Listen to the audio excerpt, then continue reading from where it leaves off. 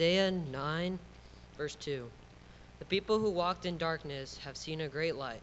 They lived in a land of shadows, but now light is shining on them. Good morning, church. I'm going to stay right here on the mic, guys.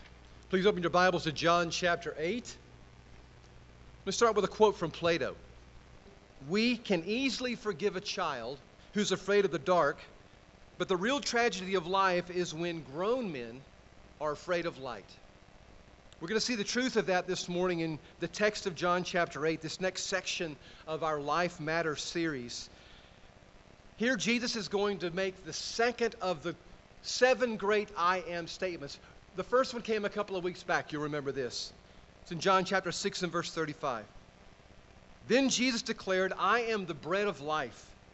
He who comes to me will never go hungry, and he who believes in me will never, ever be thirsty. He's just simply saying there that if you're looking for something to nourish you, to quench that thirst for life, if you need strength for your relationships, to finish that degree you started, to work at a job that's a difficult place for employment, to survive a tragic death, dealing with overprotective parents, if you're looking for the strength to enjoy the things God's actually blessed you with, then Jesus says, look no further than me. I'll help you live this life that you're in. Next in John 8, for the text this morning, Jesus is going to say, if you're looking for some help navigating this world, if you've lost your way, if you've gotten a little confused for the moment, I can help with that too. Because I am the light of the world, and anyone who follows me will not have to walk in darkness. Now, some of you might say, can we be honest here, Jim? I doubt that.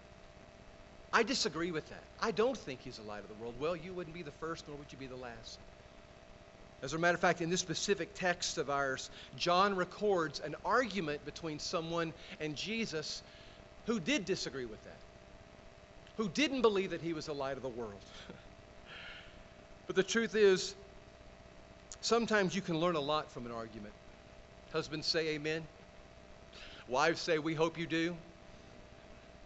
You can learn a lot from an argument. As a matter of fact, I believe that so much, I actually, at the first of the week, entitled this lesson today, Lessons Learned While Arguing with Jesus. But then I changed it to lighthearted. Not the lesson, just the title. To lighthearted, and I think you'll see why in just a few moments. But my prayer is, as we read this text, that God truly help us to get a handle on this incredible statement. This, listen to me, earth, life, relationship-changing statement that I am the light of the world. Let's read the whole text here. Again, Jesus spoke to them saying, I am the light of the world. Whoever follows me will not walk in darkness, but will have the light of life. And so the Pharisee said to him, you're bearing witness about yourself. Your testimony's not true. Here's where it gets awkward. And Jesus said, even if I do bear witness about myself, I'm telling you my testimony is true. For I know where I came from and where I am going, but you do not know where I came from nor where I am going. Let's bow, church. Father, in all humility, we come to you this morning confessing we need some help navigating this place. Navigating our own lives, navigating the lives that we've been connected to in some form or fashion, whether we're a mate or a parent or a teen or a father or an employee. God, this world's crazy. And some parts of it are so dark.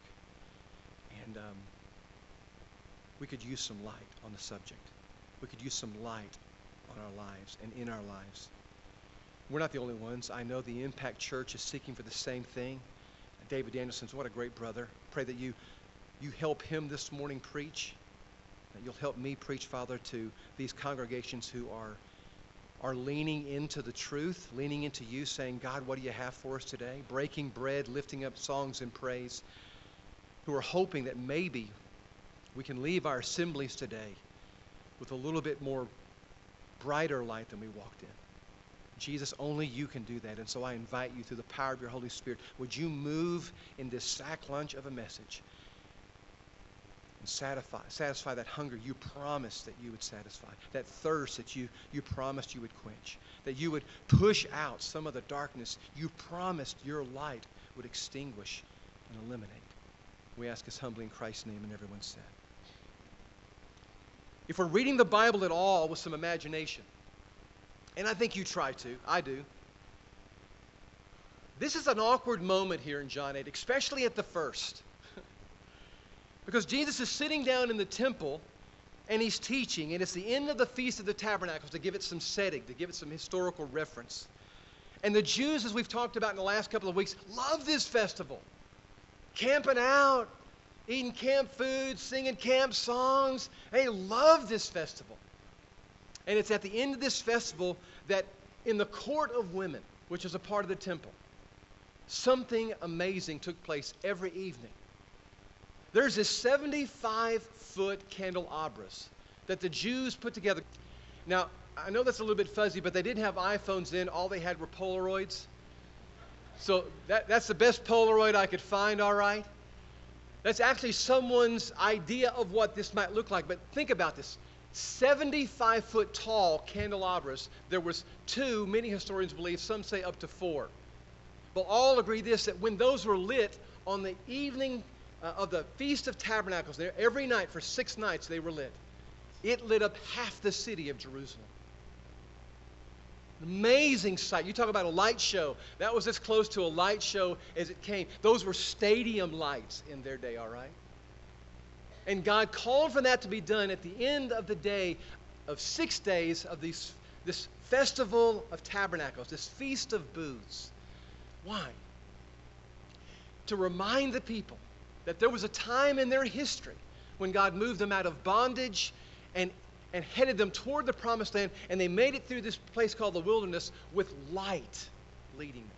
A cloud by day, but at night when it got dark, God said, I'm not going to leave you alone, not even for the thought that I might have abandoned you in any form or fashion. So he was there through a cloud by day and a pillar of fire by night.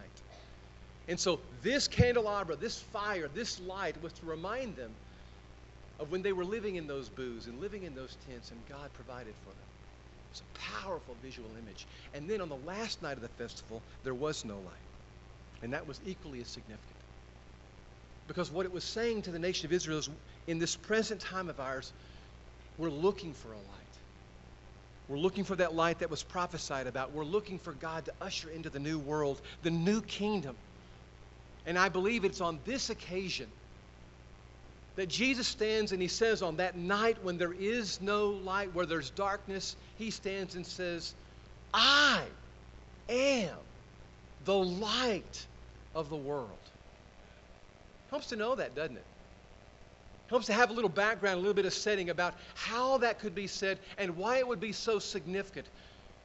Because we know Jesus changes things, right? He takes that Lord's Supper we're going to look at in a few weeks, and he takes what was a Passover meal, and he says, no, I'm the bread here now.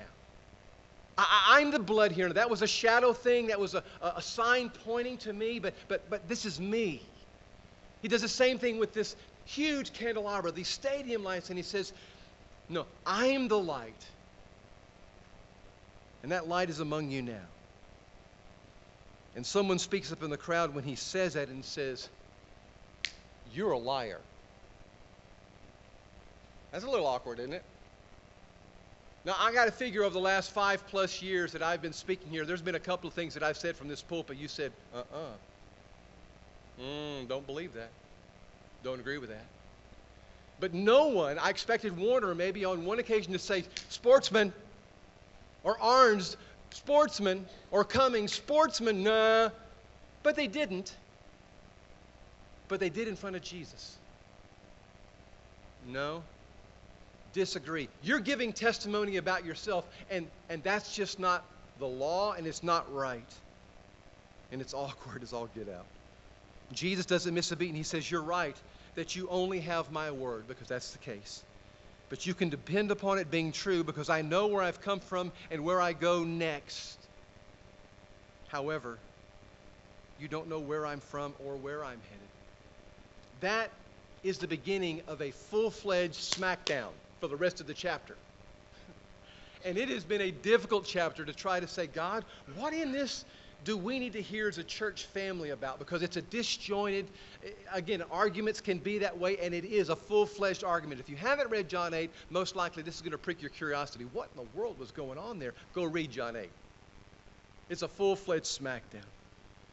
But if you're a Jew in Jesus' day, what Jesus is proclaiming is bold and borderline, if not blasphemous. The stakes are high with these words. He's not just claiming to be sent from God. Jesus is actually claiming to be God. Go back with me quickly to Genesis chapter 1. You remember how the Bible starts out there. You remember how the beginning starts out there. It actually says, in the beginning, God created the heavens and the earth, right?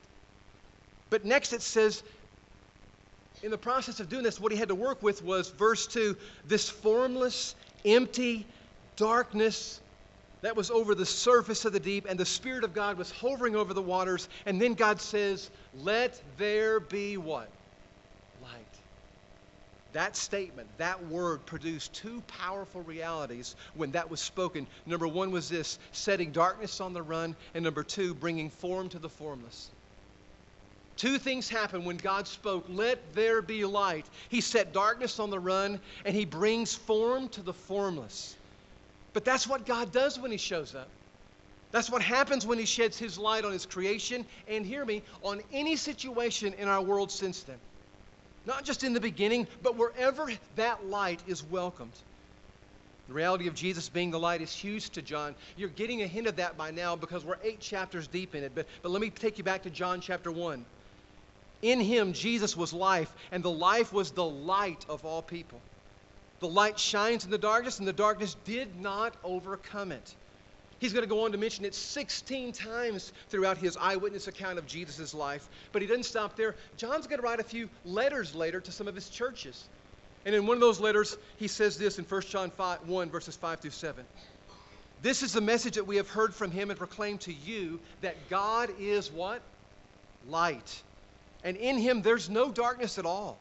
If we say that we have fellowship with him while we walk in darkness, however, we lie. We lie and do not do what is true. But if we walk in the light as he himself is the light, we have fellowship with one another, and the blood of Jesus Christ cleanses us from all sin. John loves this metaphor of Jesus being the light of the world. And the Spirit himself inspires him not just to love it, but to write about it and say to us, if you're looking for, okay, now what's the significance of Jesus in something that we get and we understand? Well, he's like light. No, he is light. Maybe one of the reasons why John loves this imagery so much is because he cut his teeth on singing songs. I love Troy using the song a while ago to make some of his points. The Hebrews did this all the time in their own songbook called the Book of Psalms. And in that's a couple of Psalms you're going to recognize here. Psalm chapter 27, verse 1, 119 and verse 5. And here they are. The Lord is my light. He's my salvation. Whom shall I fear? You sing that song. Whom shall I fear? Whom then shall I fear? Comes from this song. Then this one you're going to get, thy word is a lamp unto my feet and a light unto my path. We still sing that song. Maybe a little bit different tune, but those were songs that John cut his teeth on growing up in the nation of Israel. And so it's not a surprise that that would have such an impact that when he writes about this light that was prophesied, Elijah said a few moments ago, read a few moments ago, that he had come. Right in the middle of the story of God, Isaiah says, okay, we may not have the light, the pillar of fire by night anymore, but there's a light coming. And here's what that text says. The people who walked in darkness have seen a great light. Here's what that text promised. The people who walk in darkness have seen a great light, and those who dwell in the land of deep darkness, on them light has shone. Now, it's in the background of all of that. The candelabras, the creation of God in the beginning, the prophecies of Isaiah. It's in the midst of all of that. Jesus stands up on the night when the candelabras are out, and he says, I am the light of this world. I'm that light that was in the beginning. I'm that light that was prophesied by Isaiah. And many who heard him say that on that night, at least one of them said, doubt it. Don't believe it. Matter of fact, I'll call you a liar for it. But as we're going to see, those who question Jesus most throughout this entire last half of the gospel, who get in his face most, who object to what he's doing most, are those folks who think they're the light of the world.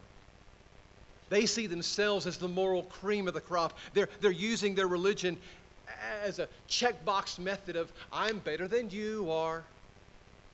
And for this rogue rabbi to come on the scene, loving the people that he loves, forgiving the people that he forgives, it upsets their apple. It shakes their snow globe so much they want, by the end of chapter 8, to kill him.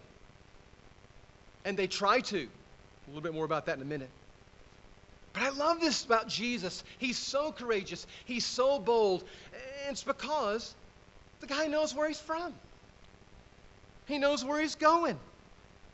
And I know for some of us we're going, well, what does that have to do with defending the claim that I am the light of the world? It's because he was in the beginning. That's where he's from. When God says, let there be light, who's this force of creation that all of a sudden the formless starts becoming formed?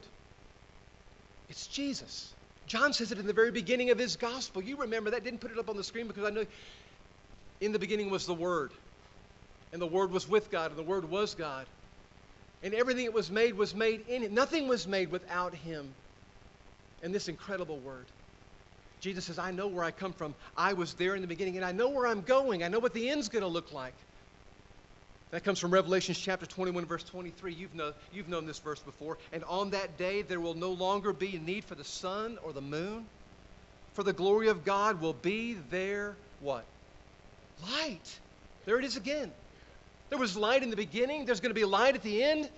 And all through the middle, Jesus is trying to say, I'm the light of the world.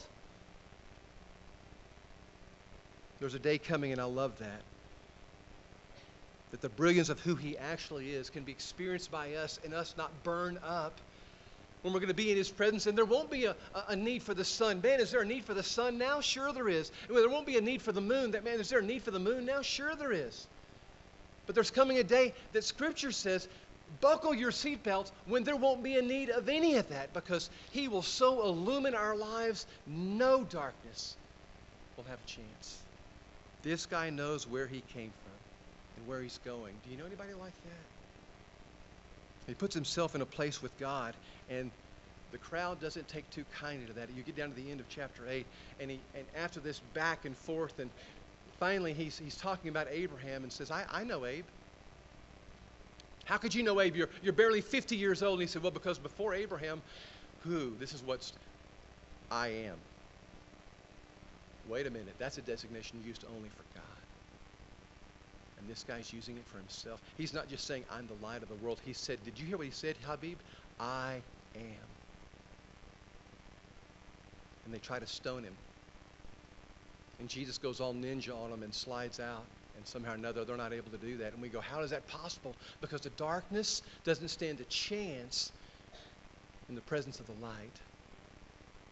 The darkness will not trump the light. Now, it can do some horrible, heinous things. It can confuse, it can bring fear and anxiety, and it can bring hurt and pain and violence left to itself. But I'm telling you, when the light enters the darkness, it doesn't have a chance. That's been true from the beginning of time. It'll be true to the end of time. And that's what John's trying to get his church to get a feel for and have hope in. Because that light has come into the world. What does that light do? Two things. Number one, it sets darkness on the run. True darkness is unnerving. I know there are several of you here like me who have traveled to some of our incredible caverns that we've got here in this area, but my favorite is back in New Mexico at Carlsbad. What a great, great set of caves. Huge, huge caverns. But probably at every one, I don't remember because I went to the ones here when I was really, really small, but there at Carlsbad, there's that moment, and you can anticipate, because of the nature of the sermon, where I'm going with this, where they turn out all the light down under. And I don't mean Australia, Troy. They turn out the light down under it. I mean, it is pitch black dark. Literally, the only time in my life I understood the phrase, you couldn't see your hand in front of your face. It's so dark you can't. And you talk about dark, it's unnerving, isn't it? It is for me. I mean, I don't want to move. I don't want to take a step because that could be not only weird, but maybe disastrous. And so you're just frozen. You don't know whether to go left or right, up or down. And then when they turn the light back on, you go, oh, glory to Jesus. Your body feels that. We don't do darkness very well. And what Jesus does when he comes into a human being's life, he's trying to teach us is that darkness can flee. What Scripture's going to do, not just here in John, but all throughout the letters of Paul and Peter and James, but especially Paul, is try to take this imagery of the light and the darkness and take it further and say, if you're not in Christ, you are living in darkness. The dominion of darkness. Paul's going to say it this way in Colossians 1:13. But we're back to this idea of a dominion of darkness, and I'm going to tell you, for some of you who are in this room and you're not a Christian, this one may be a little bit hard for you to swallow. But what the Word of God is trying to say is where you live is so different from where you could live if you had Christ in your life. It is like darkness compared to light. Kind of like not seeing your hand in front of your face compared to light. If you're not a Christian, the Bible's going to say, you simply can't see in this world without Jesus what ultimate reality is. You can see some things, but not what's ultimate. You can feel some things, but not what's ultimate. Because this world is a world of darkness. Now, that's the Scripture trying to give perspective on what this world is like compared to what it's going to be. Remember what it's going to be at the end? I already talked to a place where there's no darkness at all. Because the dark prince of evil has been thrown down into the throes of hell, and that's done with. I don't know what the next chapter is going to look like, but it's saying this, darkness won't be there. A buddy of mine was elk hunting in the mountains of Colorado. Never been in these mountains. He's hunted all over the country. Great hunter. His name is Jamie Gibson. But he was on a particular elk hunt guiding some guys there, and he got separated from them. And his headlamp went out. And the GPS unit went out. And it was a cloudy evening where he couldn't see any stars or any moon, and he will tell you it was as close to being in the dark of a cave as he's ever been in his life in the wild. And he was clueless about how to get back to camp. So what he did was just make himself as comfortable as he could, and he said, I sat there and I waited for the sun to come, for the sun to rise, for light to come. And he said, Jimmy, when it finally did, I can't tell you what it felt. When I first saw the blue light just beginning to form over the mountains, it just put hope in me. And he said, and then I began to see where I was, and he said, oh my goodness, a chill went down the back of my spine because I saw where my inclinations were leading me, where they were taking me, and it was so far from camp, I wouldn't have just been confused, I would have been lost if I'd kept going. For decades, I have counseled people who are hiking through life pretty much like Jamie. They're basing what they're going to do next, how they're going to do it, with whom they're going to do it with, on their own inclinations, their own feelings. And some of you right now in this room are walking that way as I speak. You don't have a clue where you're from. Because some of you still think you're a cosmic accident. That just some premortal slime oozed up out of the world, and that's where you came from.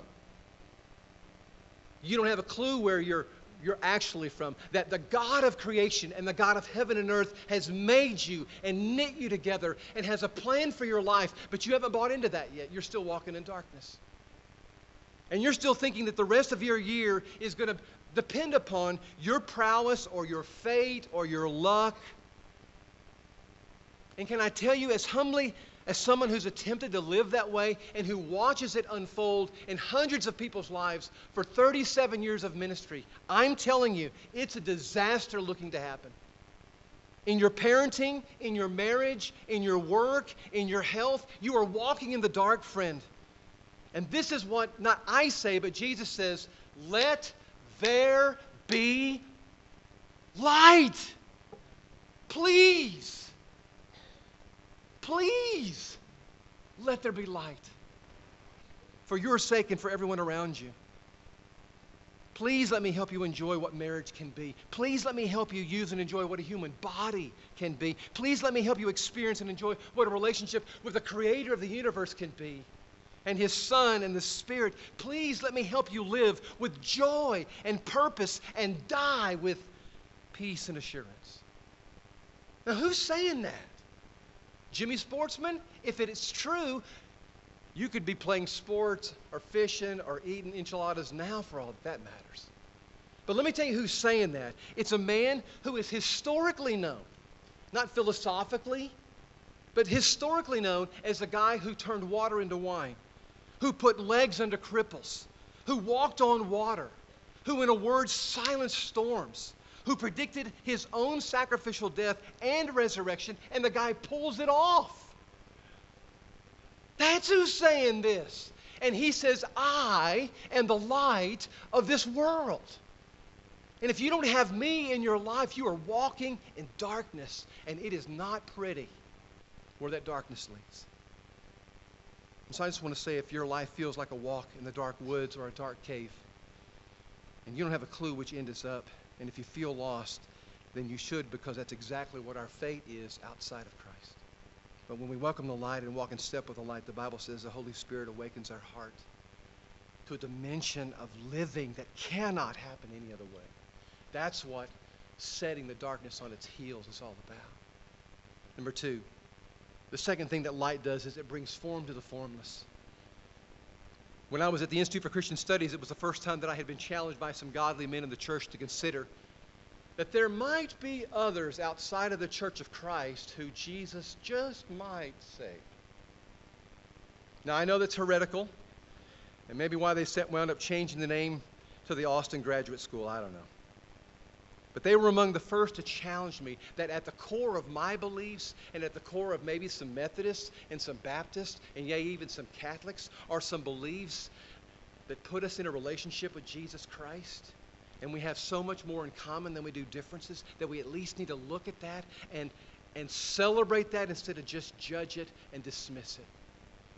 That's where it started.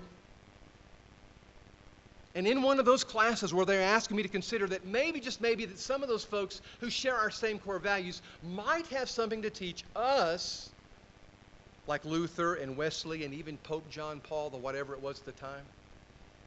I remember being asked to read what was called the Westminster Short Catechism. It's a teaching tool of the Presbyterian Church, which Alexander Campbell, one of the leaders of our Restoration movement, cut his teeth on as a kid, learned to follow Jesus with as a kid. And in that catechism was a statement I will never forget because it changed my life. It helped me see the perspective of a Bible that I had not seen before. The first question of the Westminster Shorter Catechism is a great question, and here's the question. What is the chief end of man? It's a great question. If I can put it in more common language, it would be this. Why are we here? Why do we exist? What's all of this about? And the Catechism sums up in two verses, 1 Corinthians 10 and verse 31 and Psalm 73:24, this one-line statement. And I love this. The chief end of man is to glorify God and enjoy Him forever. Now, that's not a Bible verse. I didn't quote a Bible verse. I'm quoting some man's summation of what he's seen in the Scriptures. But I got to tell you this, I get that. And I can see from cover to cover that this story has that maybe as a pretty good basis for what this is all about. And when we talk about leading people into an extraordinary relationship with Jesus, that it's to do that. To glorify God and enjoy Him forever. Again, that's a summation of a couple of scriptures in the Bible, but you know what? Our mission statement out here is a summation of a couple of scriptures in the Bible. And it's helping us focus on what we're to be about in this world. And I love this. That my ultimate purpose in life That the aim for what I'm trying to do is to glorify God and to enjoy Him forever. What's your ultimate purpose? That one's mine. Adopted it when I was in college many moons ago, all right? I think that's what the Scripture is all about. That's going to be my main purpose in life, to glorify my Father and to enjoy Him forever. What's your purpose? You say, well, Jimmy, how sounds good to me. How do we do that? Well, there's the next section of our mission statement that says it's our mission steps. By loving God and by loving neighbor, which pretty much covers all the commandments about how God wants to lead us into this life. And then lastly, living it to the full. That's how. Personally, can I tell you what that means for me? Not just categorically, but personally. It means I'm a child of light. I've not been called to be a crusty old prude. I'm a child of light. And if there's anybody on this globe living the adventure and enjoying all of it to the full, it ought to be me. Because I've welcomed this light into my life.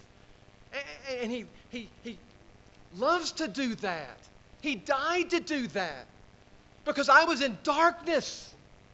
I'm telling you, I was in darkness. And I needed that light to come into my life. How about you? But he says, when you welcome that into your life, it's not just going to cause the darkness to run. It will cause that which is formless to become formed. And it won't just be me coming into you to brighten up your life. Let me tell you what it's going to do. And here's what he says. You will become the light of the world. A city set on a hill cannot be hidden, nor do people light a lamp and put it under a bush. That's silly. But they stick it up on a stand, and it gives light to all the house. Okay, there's the perspective of who we are. In the same way, you let your what? Light shine before others so that they may see your good works and give glory to your Father who's in heaven. So it's not just that He's the light, but inside my life, inside my heart, I could possibly help bring some hope and healing and justice to some injustice and some joy to some anger and hurt. Yes. Count me in. Now, how do you do that? What specifically do I have to do today, Jimmy, if I want in on that? Here's the 3 points. If you're tired of the darkness, if you're tired of not knowing how to be a parent, if you're tired of the prescription drug addiction that you have been hiding and keeping from, if you're tired of the lust that just is out of control and you can't get near a computer without going to certain sites, if you're weary with a temper that just continues to go off and there doesn't seem to be any way to control it, if you are just fed up with a depression that has just so immobilized you, you don't know if you can take one more step, nor if you want to. Stop hiding. Please. Please stop hiding. Because you can't hide from God anyway. Jeremiah says, can a man hide himself in the hiding places so I don't see him? Declares the Lord. Do I not fill the heavens and the earth? Declares the Lord. You can't hide from Him. David says, you've searched me, O Lord, and you know me. You know when I sit down and when I rise. You perceive my thoughts from afar. You discern my going out and my lying down. You're familiar with all of my ways. Before a word's even on my tongue, you know it completely. God says, I got you. And not as some judgment or to take some pleasure in catching you doing wrong. Heavens, no. He's watching for an opening to where He can move in with some light in that darkness, with some help and some hope into that confusion and lostness.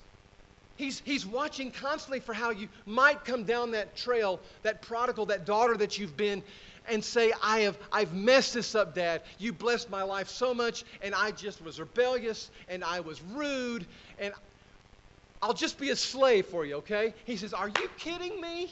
Get a robe out. Get some rings. My sons come. My daughters come home. The light's made a difference, and he's come to his senses and wants something better. It starts with just stopping from hiding. Second is you got to start sunbathing. Did I get some of your attention with that one? They talked about sunbathing in church. Yes. You get yourself around all the Christ you can, all the light that you can, whether it be in services like this or on a men's retreat. Can I show you a couple of guys sunbathing? Some of you are afraid to look, right? Oh, they're fully clothed. And that's about as much as I want to see Paul Mosley or Alan sunbathing, all right?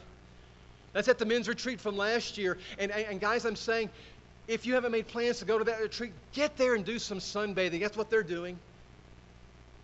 In their busy lives that are going so crazy, they're stopping to spend some time in the Gospels with Jesus and just walk with him, because at their own house and at their own job, they just don't do that very well. Last one is surround yourself with sun worshipers. Stop hiding, start sunbathing, and surround yourself with sun worshipers. You know what? It's easier to walk in the light as he is in the light when you do it with Ray, when I do it with Donnie, I do it with my wife. So much easier. You surround yourself with sun worshipers, okay? Can I show you a couple? Here's some. They dropped in on our driveway yesterday afternoon. We were trying to eat dinner, and then boom, these guys show up. Some of our teens who were sun worshipers. And you know what? We had a lot of fun with that. We got on that couch. I still don't have a clue why we were doing that.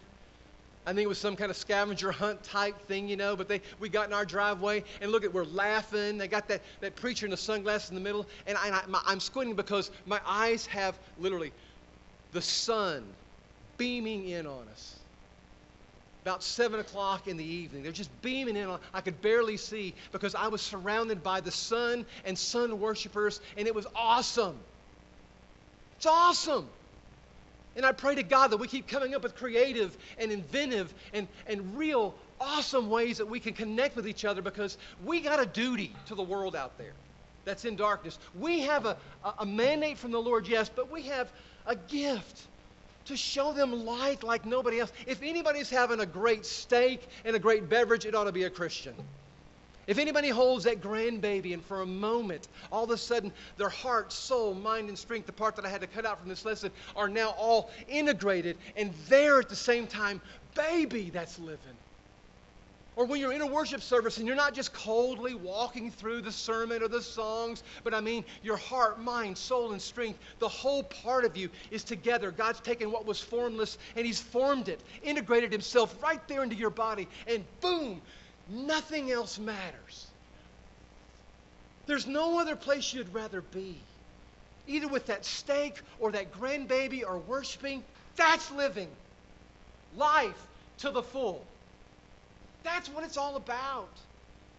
And we can do that because the one who's the way, the truth, and the life came and said, I'd like to climb inside you if you'll let me.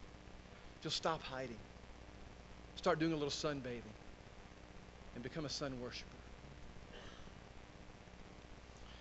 I'm going to close with this because it just stuns me at how much darkness can be driven out by light.